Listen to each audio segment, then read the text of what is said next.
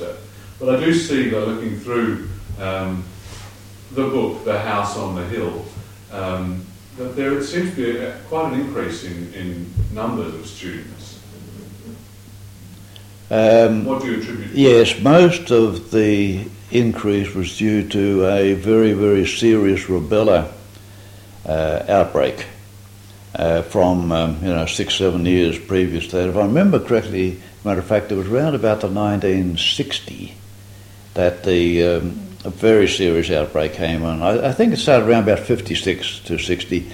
It was caused for the most part by German measles, and so with the result, a lot of the young'uns who came through did not have a profound type of deafness, which helped very, very much in our further expansion to the oral approach.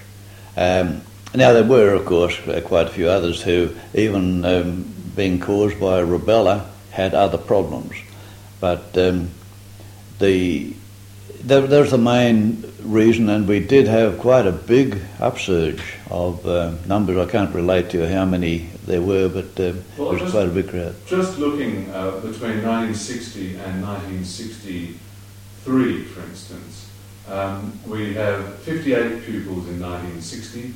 By 1963, November, we have 115 pupils. So that's 100% increase in 3 years. That's right. Yes, and this must have put quite a strain on the team. On the actual space, apart from anything else. Yeah, it did. It was. I was quite proud of the attitude of the teachers, particularly, in coping with that, because there was, as you say, there was quite a big increase in numbers and variations of the type of deafness. A lot of it was, as I say, caused by the rubella epidemic. A lot of it was congenital or hereditary. So they're all different ways, but particularly the